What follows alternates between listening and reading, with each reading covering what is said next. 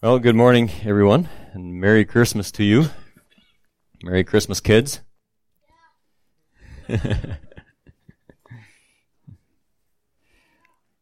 All excited about Christmas? So what are we excited for? For presents? Is that what we're excited for? Probably a little bit, right? Skateboards.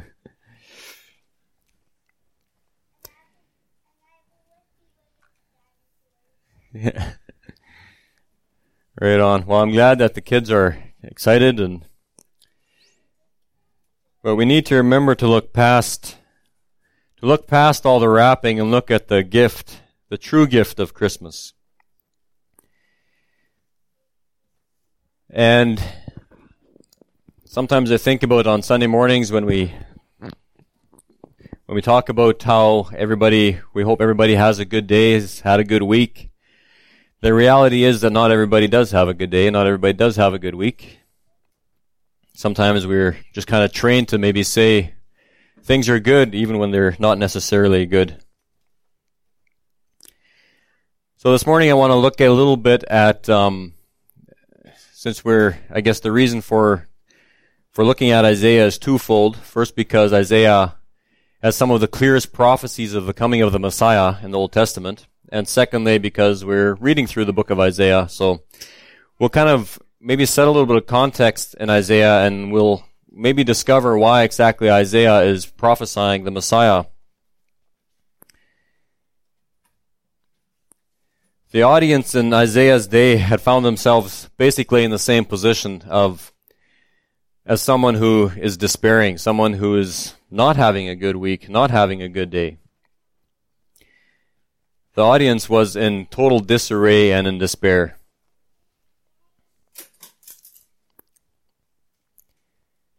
So Isaiah is using the promise of the coming Messiah to bring hope for the people. We'll spend quite a bit of time in 2 Kings as well, just to kind of help build the context. So maybe keep your finger in Isaiah and one finger in 2 Kings. I find the 1st and 2nd Kings and 1st and 2nd Chronicles are kind of act in a way the same as the book of Acts does in the New Testament, where a lot of the context for the other books in the Old and New Testament can be found in the book of Acts and in 1st and 2nd Kings and 1st and 2nd Chronicles. So that's why we'll spend a little bit of time there as well. So let's go to Isaiah first, and let's just look at some of the prophecies. We'll look at a few of them of the coming Messiah. First, Isaiah chapter 7, verse 14.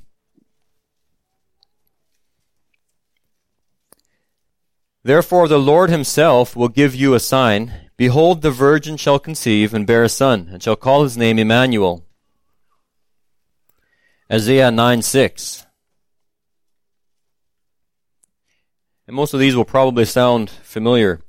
Isaiah 9:6. For to us a child is born, to us a son is given, and the government shall be upon his shoulder, and his name shall be called Wonderful Counselor, Mighty God, Everlasting Father, Prince of Peace. Isaiah 11:1.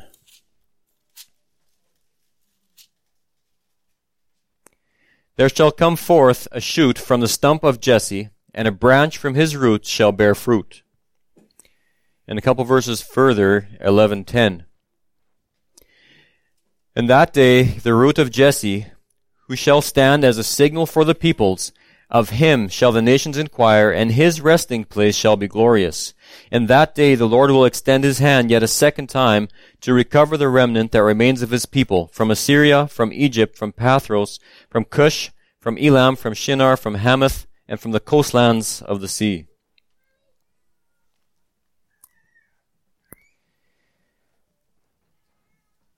Since the beginning of time, God has promised the Messiah. Since the beginning in the garden, when God, because of Adam's sin in the Garden of Eden, Genesis 3, verse 15, because through Adam's sin came into our world, God promised a Savior because of his sin. And out of Genesis 3:15, I will put enmity between you and the woman, and between your offspring and her offspring. He shall bruise your head, and you shall bruise his heel. That is our first hint of the gospel.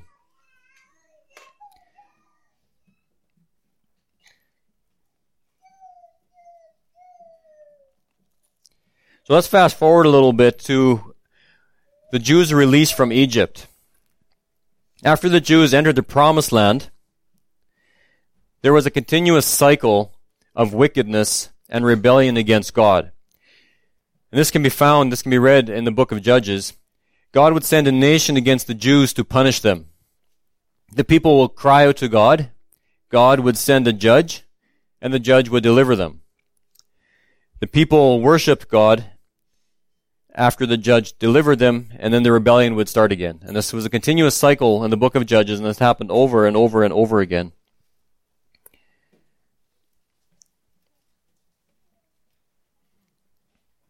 Then finally, after the book of Judges, the people demanded a king to be like the other nations. They wanted to be as everyone else was. And just note the irony of that. God had chosen the Jews and set them apart as his children, for him to be king over them, and yet now they want to be like everybody else. Now they want to be like other nations. Instead of looking to the King of heavens, they wanted a human king. Let's look at 1 Samuel chapter 8, verse 19.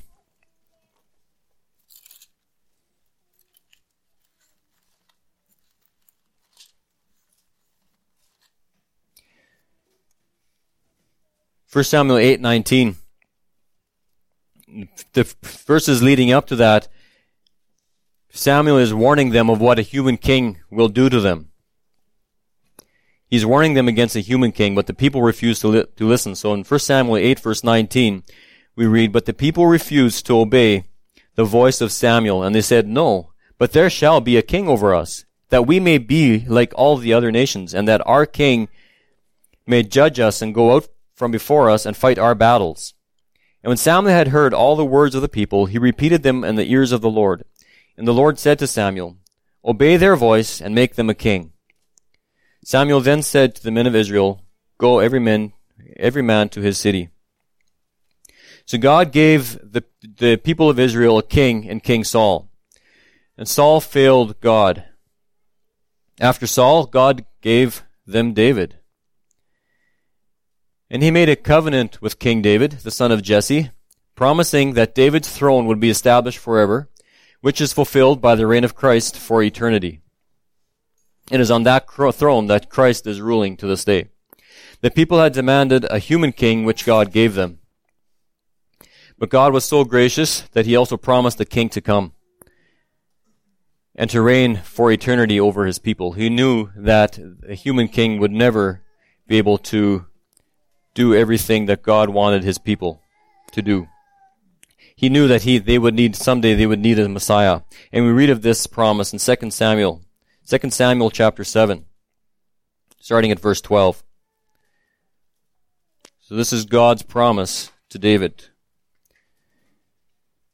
"When your days are fulfilled and you lie down with your fathers, I will raise up your offspring after you, who shall come from your body, and I will establish his kingdom. He shall build a house for my name, and I will establish the throne of his kingdom forever. He shall build a house for my name, and I will establish the throne of his kingdom forever. I will be to him a father, and he shall be to me a son. When he commits iniquity, I will discipline him with the rod of men, with the stripes of the sons of men. But my steadfast love will not depart from him, as I took it from Saul, whom I put away from before you. And your house and your kingdom shall be made sure forever before me. Your throne shall be established forever." In accordance with all these words, and in accordance with this vision, Nathan spoke to David. So after the rule of King David, King David's son Solomon ruled, and after Solomon, his son Rehoboam was made king. He introduced policies, and he even increased the taxes that Solomon had put in place, and they became so unbearable for the people.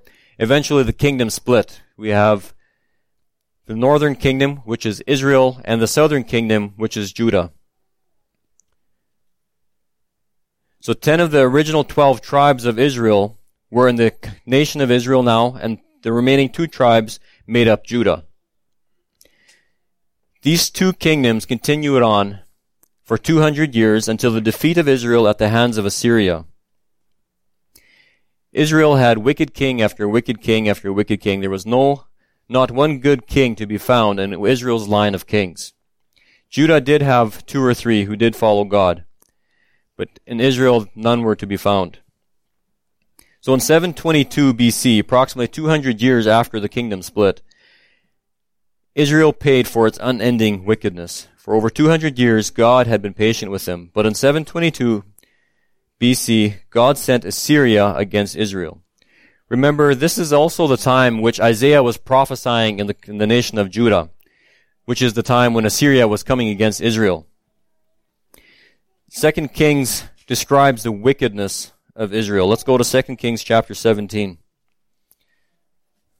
And that's kind of where the narration also starts, where we'll be in today. 2 Kings chapter 17, starting in verse 6. So King Hoshea was the king of Assyria, or the king of Israel at the time. In the 9th year of Hoshea, the king of Assyria, 2 Kings 17 verse 6, the king of Assyria captured Samaria. Samaria being the country or the capital city of Israel. Jerusalem was the capital city of Judah, as Samaria was the capital city of Israel. And he carried the Israelites away to Assyria and placed them in Halah and on the Habor, the river of Gozan, and the cities of the Medes. And this occurred because the people of Israel had sinned against the Lord their God, who had brought them out of the land of Egypt from under the hand of Pharaoh, king of Egypt, and had feared other gods, and walked in the customs of the nations whom the Lord drove out before the people of Israel, and in the customs that the kings of Israel had practiced. And the people of Israel did secretly against the Lord their God things that were not right. They built for themselves high places in all their towns, from watchtower to fortified city. They set up for themselves pillars and asherim on every hill and under every green tree. And there they made offerings in all the high places, as the nations did, whom the Lord carried away before them. And they did wicked things, provoking the Lord to anger. And they served idols, of which the Lord had said, "You shall not do this." Yet the Lord warned Israel and Judah by every prophet and every seer, saying, "Turn from your evil ways, keep my commandments and my statutes, in accordance with all the law that I commanded your fathers, and that I sent to you by my servants the prophets." But they would not listen. But they were stubborn, as their fathers had been, who did not believe in the Lord their God. They despised his statutes and his covenant that he made with their fathers, and the warnings that he gave them. They went after false idols and became false, and they followed the nations that were around them, concerning whom the Lord had commanded them that they should not do like them. And they abandoned all the commandments of the Lord their God, and made for themselves metal images of 2 calves. And they made an Asherah, and worshipped all the hosts of heaven, and served Baal. And they burned their sons and their daughters as offerings, and used divination and omens, and sold them to do evil in the sight of the Lord, provoking him to anger. Therefore the Lord was very angry with Israel, and removed them out of his sight. None was left but the tribe of Judah only. So we see the wickedness and the evil of the nation of Israel. They sacrificed their children to their gods, their false gods. Isaiah chapter 1, Isaiah starts off as well with the reason for God's judgment. And although the whole chapter is based upon the wickedness of Israel and what they have done and what they have done to bring upon God's judgment on themselves, we'll just read the first couple of verses starting in verse 2. "Hear, O heavens, and give ear, O earth, for the Lord has spoken. Children have I reared and brought up, but they have rebelled against me. The ox knows its owner, and the donkey its master's crib. But Israel does not know, my people do not understand. Ah, sinful nation, a people laden with iniquity, offspring of evildoers, children who deal corruptly, they have forsaken the Lord, they have despised the Holy One of Israel, they are utterly estranged." And then in verse 14 we see, in chapter 1, verse 14, "Your new moons and your appointed feasts my soul hates. They have become a burden to me. I am weary of bearing them. When you spread out your hands, I will hide my eyes from you. Even though you make many prayers, I will not listen. Your hands are full of blood. Even the patience of God has run thin. So in 722 BC, at the time of the Assyrian invasion, when Assyria came against Israel, Israel was actually already a vassal country to Assyria. Israel was a vassal country to Assyria. They were paying tribute to the king of Assyria, as were many other countries at that time, including actually the nation of Judah. Assyria was a mighty power at that time, and the tribute was to keep Assyria from destroying the nation. As long as the country paid tribute to them, Assyria allowed them to exist. Assyria dominated the ancient Near East with their military power for 250 years. So King Hoshea is the king of Israel during this time in 722 BC. And he decides to rebel against Assyria. He stops paying tribute and goes to the king of Egypt for help. So 2 Kings 17 again, this time starting in verse 1. In the 12th year of Ahaz, king of Judah, so Ahaz was the king of Judah at the time, Hoshea, the king of Elah, or the son of Elah, began to reign in Samaria over Israel, and he reigned 9 years. And he did what was evil in the sight of the Lord, yet not as the kings of Israel who were before him. Against him came Shalmaneser, king of Assyria, and Hoshea became his vassal and paid him tribute. But the king of Assyria found treachery in Hoshea, for he had sent messengers to So, king of Egypt, and offered no tribute to the king of Assyria, as he had done year by year. Therefore the king of Assyria shut him up and bound him in prison.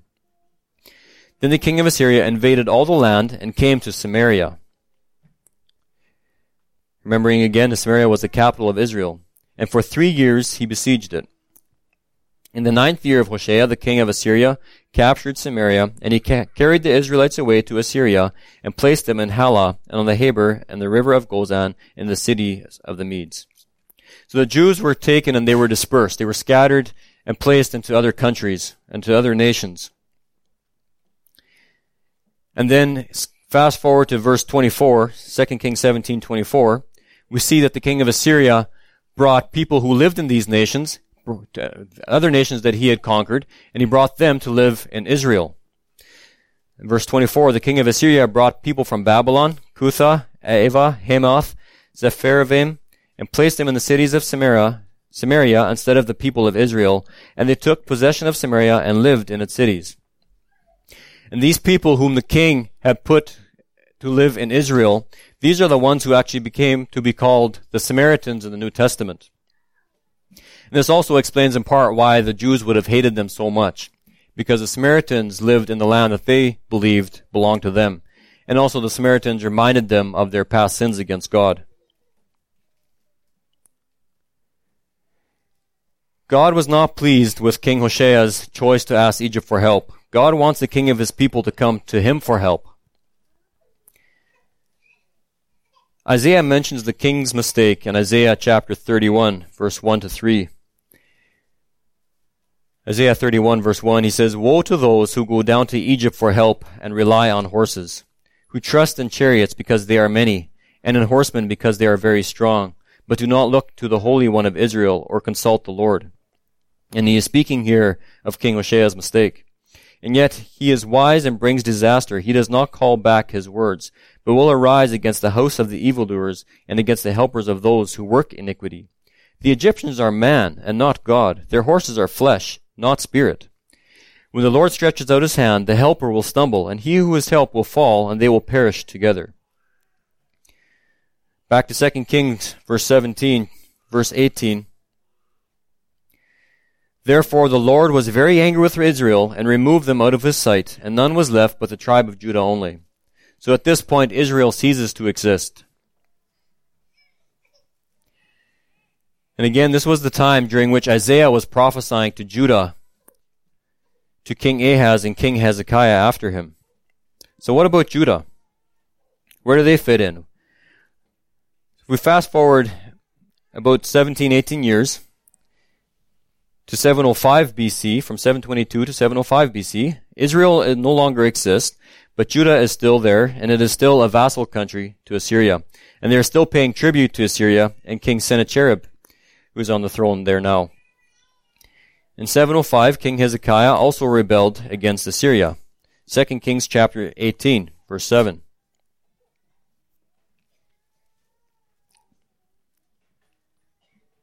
And the Lord was with him wherever he went, he prospered. He rebelled against the king of Assyria and would not serve him.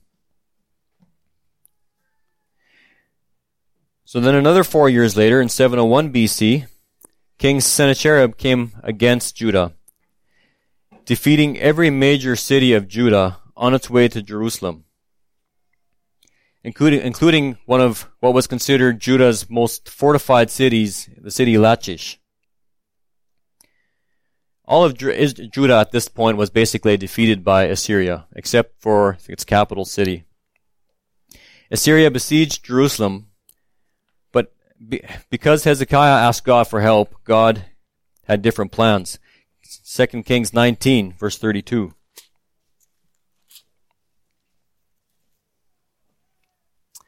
Therefore, thus says the Lord concerning the king of Assyria, he shall not come into the city, or shoot an arrow there, or come before it with a shield, or cast up a siege mound against it. By the way that he came, by the same he shall return. And he shall not come into the city, declares the Lord. For I will defend this city to save it, for my own sake, and for the sake of my servant David. And that night the angel of the Lord went out, and struck down 185,000 in the camp of the Assyrians. And when the people arose early in the morning, behold, these were all dead bodies. Then Sennacherib, king of Assyria, departed and went home and lived at Nineveh. This account can also be found in Isaiah chapter 37. What's interesting from secular history is that there's a clay prism that was found in recent excavations in the city of Nineveh, in the ancient city of Nineveh. This clay prism is dated back to 689 BC, so this would have been shortly after King Sennacherib came up against Jerusalem. And it was King Sennacherib who commissioned this prism to be made. And it's a 6-sided prism. I think if I read right, it's about 18 inches high, and there it details all of King Sennacherib's conquest in the city of, or in the nation of Judah and other nations beside it. And it details even his defeat of the city of Lachish in Judah. And he boasts, and these one thing we have to remember, that these kings, they wrote these things in order for the people who came after them would think great of these kings, would hold them in high regard. They would see all the things that they had accomplished in battle. And the prism even boasts of King Hezekiah being stuck in Jerusalem like a bird in a cage, he writes on it. But that's it. That's all he talks about. And the thing is, King Hezekiah was the very reason why King Sennacherib actually came against him, because King Hezekiah had rebelled against him. These kings were incredibly evil and ruthless. They would usually, kings that they would capture, they would often skin them alive. They were very, very ruthless. There's no way that King Sennacherib would have just let him go. And yet he never mentions him defeating or taking King Hezekiah captive in the prism. And yet the Bible tells us what happened, why he just went home. Secular history kind of ends at that point. They don't understand why King Hezekiah, because there's even secular history talks about how King Sennacherib came up against King Hezekiah, but it never talks about how he defeated him. It just kind of ends there. The loss of those men would have been an embarrassing defeat for King Sennacherib.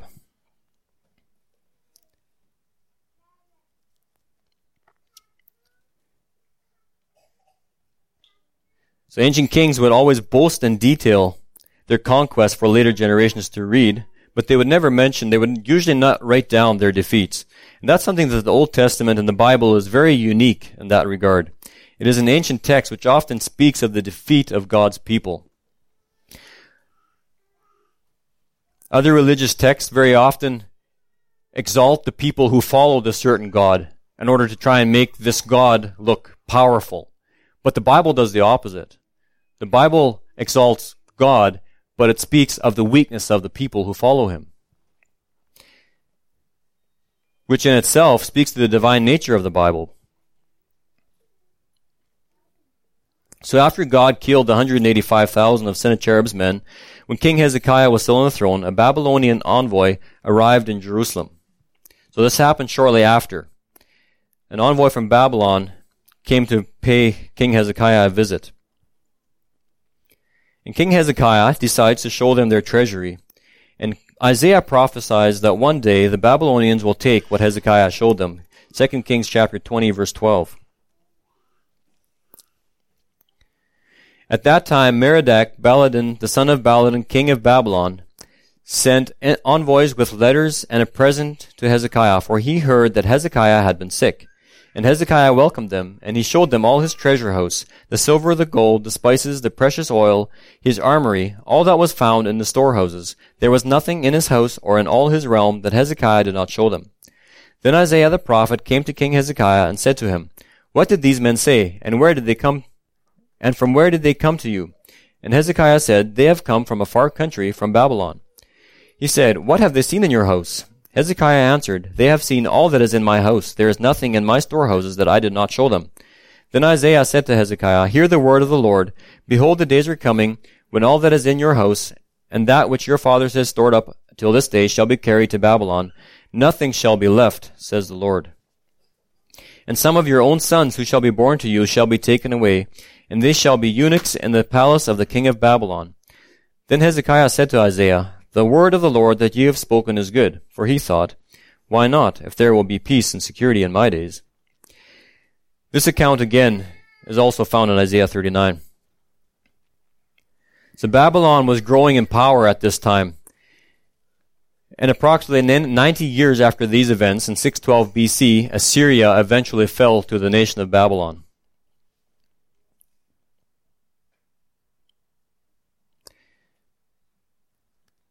So another 10 years after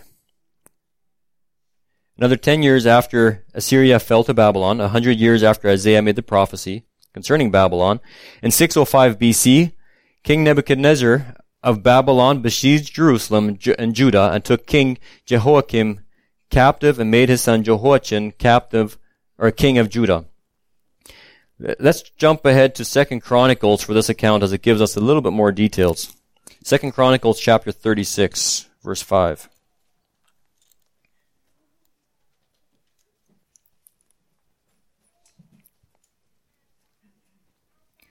Second Chronicles 36, verse 5. Jehoiakim was 25 years old when he began to reign, and he reigned 11 years in Jerusalem. He did what was evil in the sight of the Lord his God. Against him came Nebuchadnezzar, king of Babylon, and bound him in chains to take him to Babylon. Nebuchadnezzar also carried part of the vessels of the house of the Lord to Babylon, and put them in his palace in Babylon. Now the rest of the acts of Jehoiakim, and the abominations that he did, and what was found against him, behold, they are written in the book of the kings of Israel and Judah. And Jehoiakim his son reigned in his place. King Nebuchadnezzar took many people captive at this time, including the prophet Daniel. Then only a few short years later, in 597 BC, King Jehoiakim rebelled against Babylon, and King Nebuchadnezzar came back against him as well, and took him and many others captive, including the prophet Ezekiel this time. 2 Kings chapter 24. Let's go back to 2 Kings, jump ahead to verse 20, or chapter 24, verse 10. 2 Kings 24, verse 10. At that time the servants of Nebuchadnezzar, king of Babylon, came up to Jerusalem, and the city was besieged. And Nebuchadnezzar, king of Babylon, came to the city while his servants were besieging it.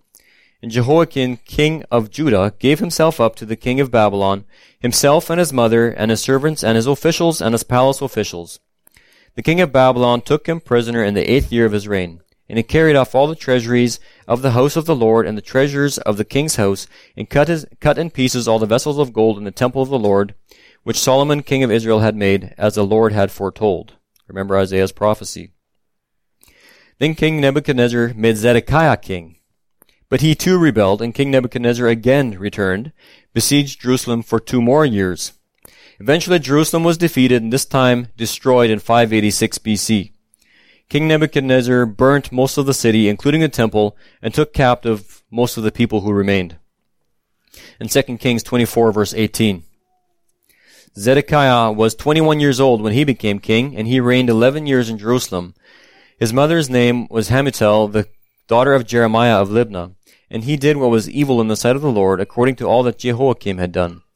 For because of the anger of the Lord, it came to the point in Jerusalem and Judah that he cast them out of his presence. And Zedekiah rebelled against the king of Babylon. The 70 years of Babylonian exile has begun. 2 Kings 25 verse 21.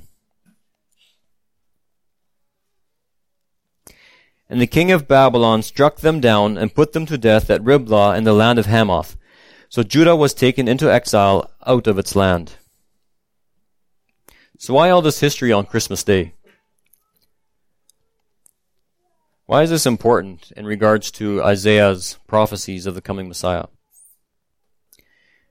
I believe it gives us a little bit of context to some of the most amazingly hopeful prophecies in Scripture regarding the coming Messiah, which are recorded in the book of Isaiah. Over a century earlier, God had used Assyria to wipe out the nation of Israel for their sins. Isaiah chapter 10 verse 5, Isaiah speaks of how God used the king of Assyria against the nation of Israel. Isaiah 10 verse 5, he says, Assyria, the rod of my anger. Assyria is a rod being welded by God, by the holy God. Assyria, the rod of my anger, the staff in their hands is my fury. Against the godless nation, being Israel, I send him, and against the people of my wrath I command him, to take spoil and seize plunder, and to tread them down like the mire of the streets. Assyria was a tool in God's hand against Israel. Verse 15 in chapter 10 in Isaiah, shall the axe boast over him who hews it, or the saw magnify itself against him who wields it? As if a rod should wield him who lifts it, or as if a staff should lift him who is not wood. So here he's speaking about the boast of the king of Assyria. And God is saying these boasts are fruitless. They're merely an axe that God used to hew with.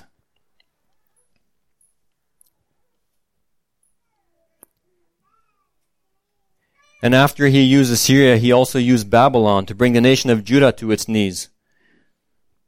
Over 100 years later, and into exile. The Jews are a broken and scattered people at this point.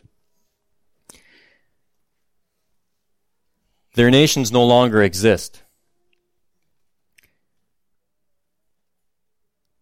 The king of Babylon, he did leave some behind in the nation of Judah and Jerusalem, basically to plow the land, to work in the vineyards for the king of Babylon.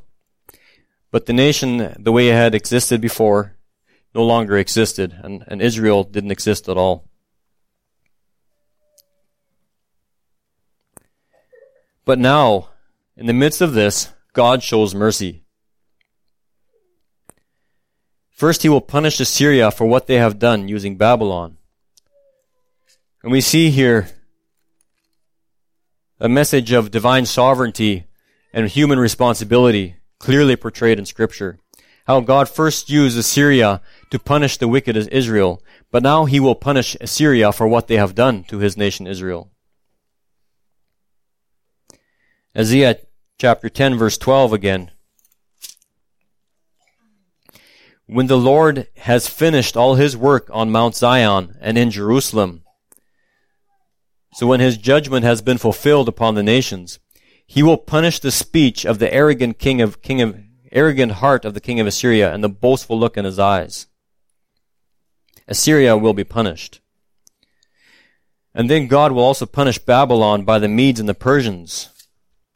Isaiah chapter 13, verse 17. Speaking of Babylon here, behold, I am stirring up the Medes against them, who have no regard for silver and do not delight in gold.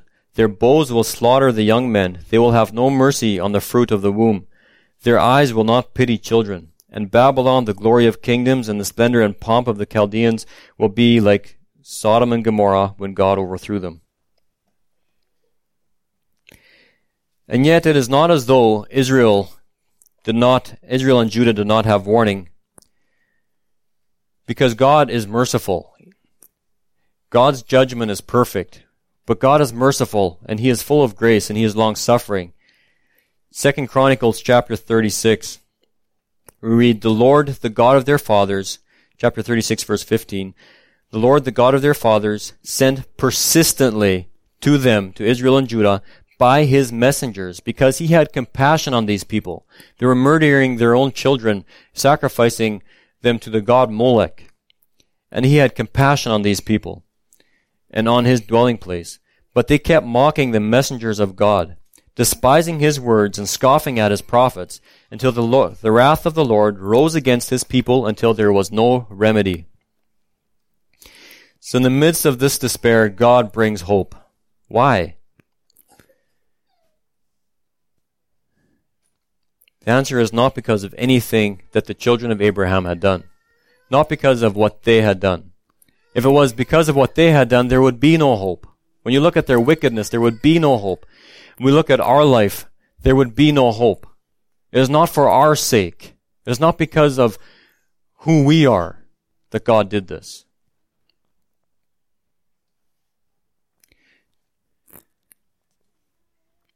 Because then there would be nothing but judgment and punishment for our sins.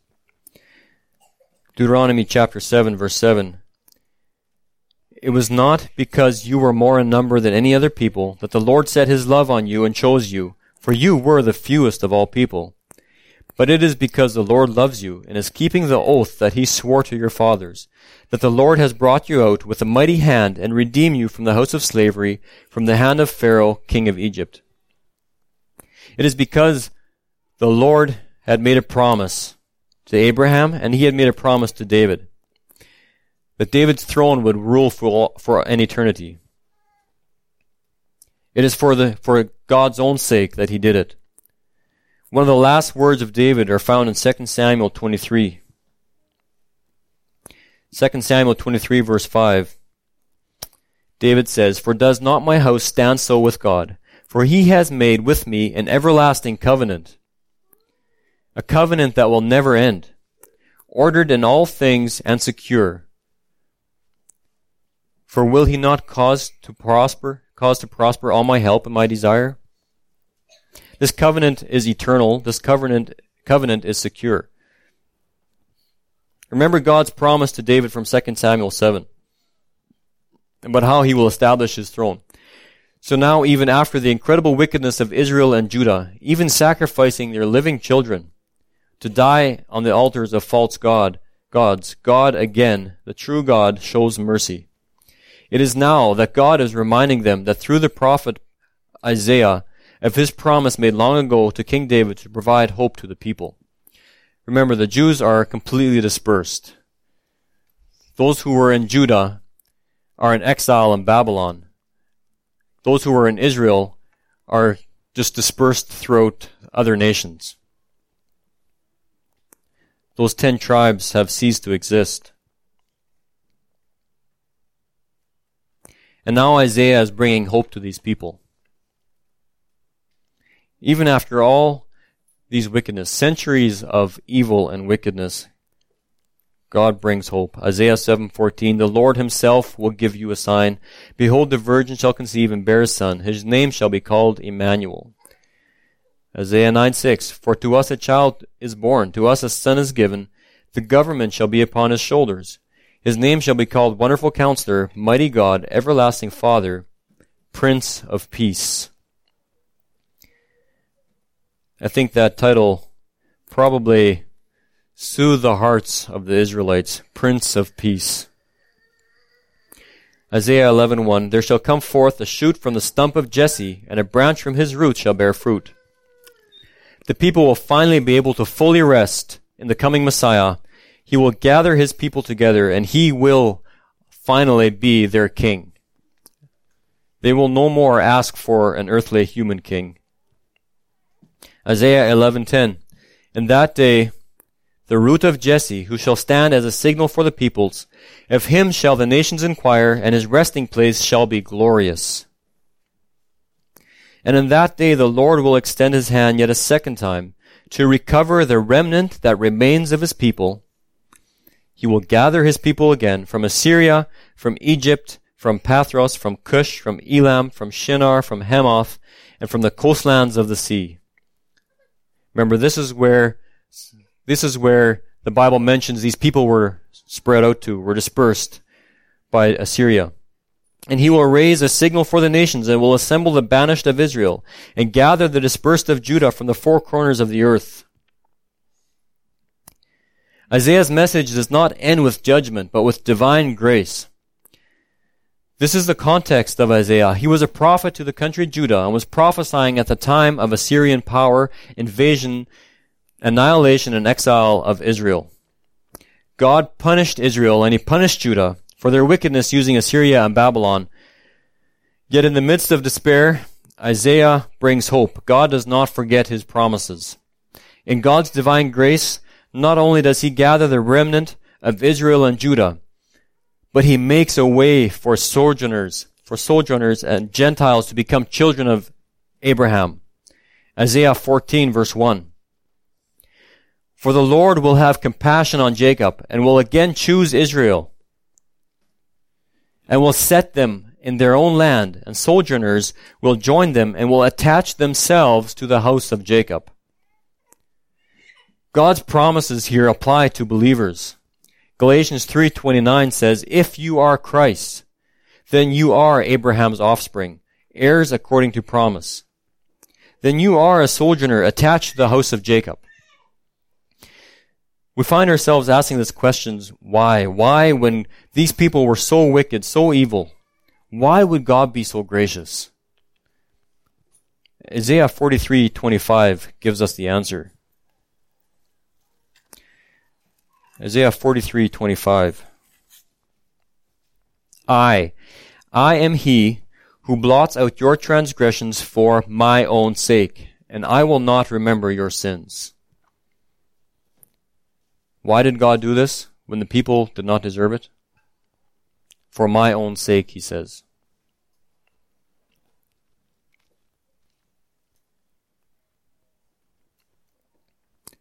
His graciousness, his mercy, and love are just as much a part of God's character as his perfect judgment is. And how does a perfectly just God plan on extending forgiveness to his people? It is through the Messiah. How can the promises of Isaiah 43 be fulfilled? No longer through the sacrifice and blood of goats and lambs, but through the sacrifice of his Son. His death on the cross is where God's perfect justice and mercy came together. God was perfectly just because he punished sin by crushing his Son and counting him among the transgressors when his Son bore the sins of many. By crushing Jesus, he has made perfect justice, and now he can forgive perfectly for his own sake because sin has been paid for. Isaiah continues on in chapter 53, very familiar passage, to explain exactly how God will fulfill this hope to the nations. Let's read Isaiah 53. Who has believed what he has heard from us? To whom has the arm of the Lord been revealed? For he grew up before him like a young plant, and like a root out of dry ground. Referencing again how he was the stump of Jesse, the root of Jesse, like a root out of dry ground. He had no form or majesty that we should look at him, no beauty that we should desire him. He was despised and rejected by men, a man of sorrows and acquainted with grief. As one from whom men hide their faces, he was despised, and we esteemed him not. Surely he has borne our griefs and carried our sorrows. Yet we esteemed him stricken, smitten by God, and afflicted. But he was pierced for our transgressions. He was crushed for our iniquities. Upon him was the chastisement that brought us peace, and with his wounds we are healed. All we, like sheep, have gone astray. We have turned every one to his own way, and the Lord has laid on him the iniquity of us all. He was oppressed, and he was afflicted. Yet he opened not his mouth, like a lamb that is led to the slaughter, and like a sheep that before his shearers is silent, so he opened not his mouth. By oppression and judgment he was taken away. And as for his generation, Who considered that he was cut off out of the land of the living, stricken for the transgression of my people? And they made his grave with a wicked and with a rich man in his death, although he had done no violence, and there was no deceit in his mouth.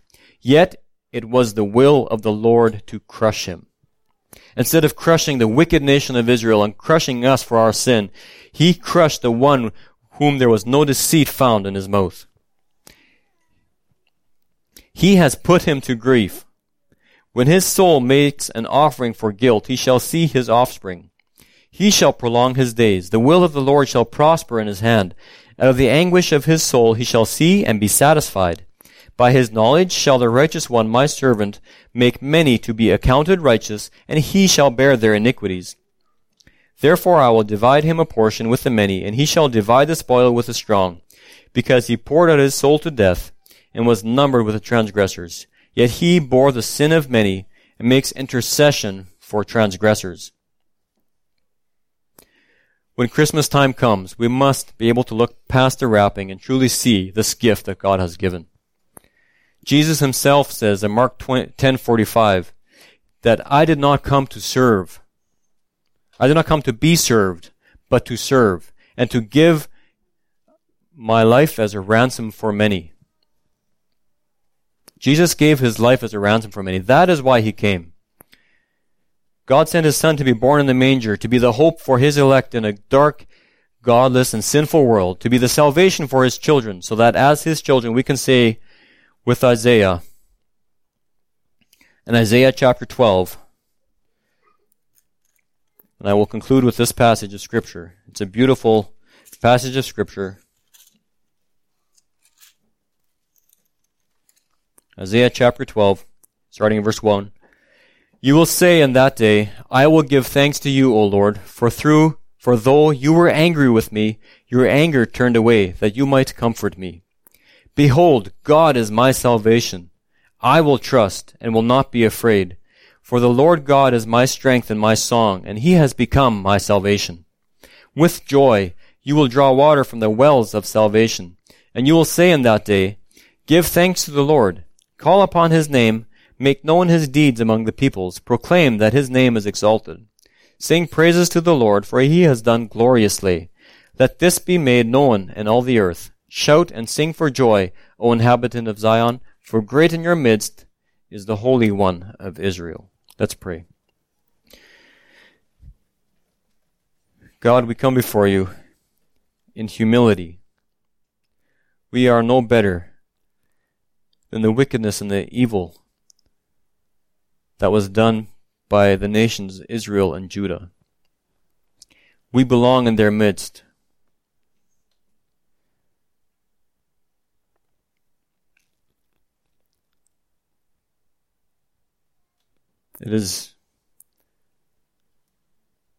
We as humans, I cannot even understand how we can show grace, so much grace to someone who has done what we have done. And yet for your sake, God, you show unending grace because of your promises, because of your character, because you are not only just, but you are full of grace and mercy and love. And just like we belong in the midst of Israel and Judah in their wickedness and their evil. We belong in their midst now when you have promised the Messiah to come. And through Christ, we can also claim to be children of Abraham. Thank you, God, for your promises. Thank you for sending your Son to be born on Christmas so that he could give his life as a ransom for many and that he could redeem children to yourself. Thank you, Lord, for your grace and your mercy. May you be with us this day. Help us, God, to honor you. Help us to glorify you. Help us, God, to be lights in a dark world. And I pray this in Jesus' name. Amen.